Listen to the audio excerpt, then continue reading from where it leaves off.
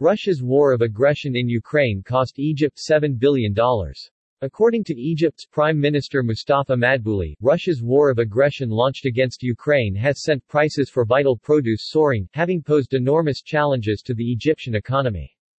In May 2021, the price of a barrel of oil was $67, now it has reached $112, while a ton of wheat cost $270 a year ago. Now we pay for the same volumes based on a price of $435 per ton, Madbouli explained.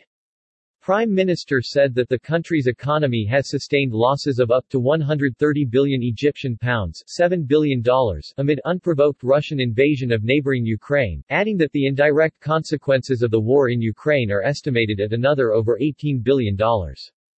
Egypt had managed to restore tourism after the devastating global COVID-19 pandemic and achieve budget profitability of $5.8 billion ahead of Russia's unprovoked attack on Ukraine, according to Mustafa Madbouli.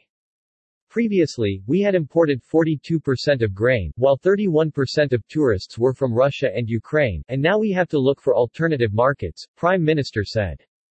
On the bright side, the Prime Minister said that despite COVID-related crisis and turmoil in the movement of world trade, Egypt saw an unprecedented increase in income from the Suez Canal. Egypt's unemployment rate dropped to 7.2% in January to March, down from 7.4% in the previous quarter, the state statistics agency CAPMAS announced today. But the agency also reported that Egypt's annual inflation rate surged to 14.9% in April, significantly higher than the previous month's 12.1%. In March, Egypt's central bank raised its key interest rate for the first time since 2017, citing inflationary pressures triggered by the COVID-19 pandemic and Russia's war of aggression in Ukraine, which hiked oil prices to record highs.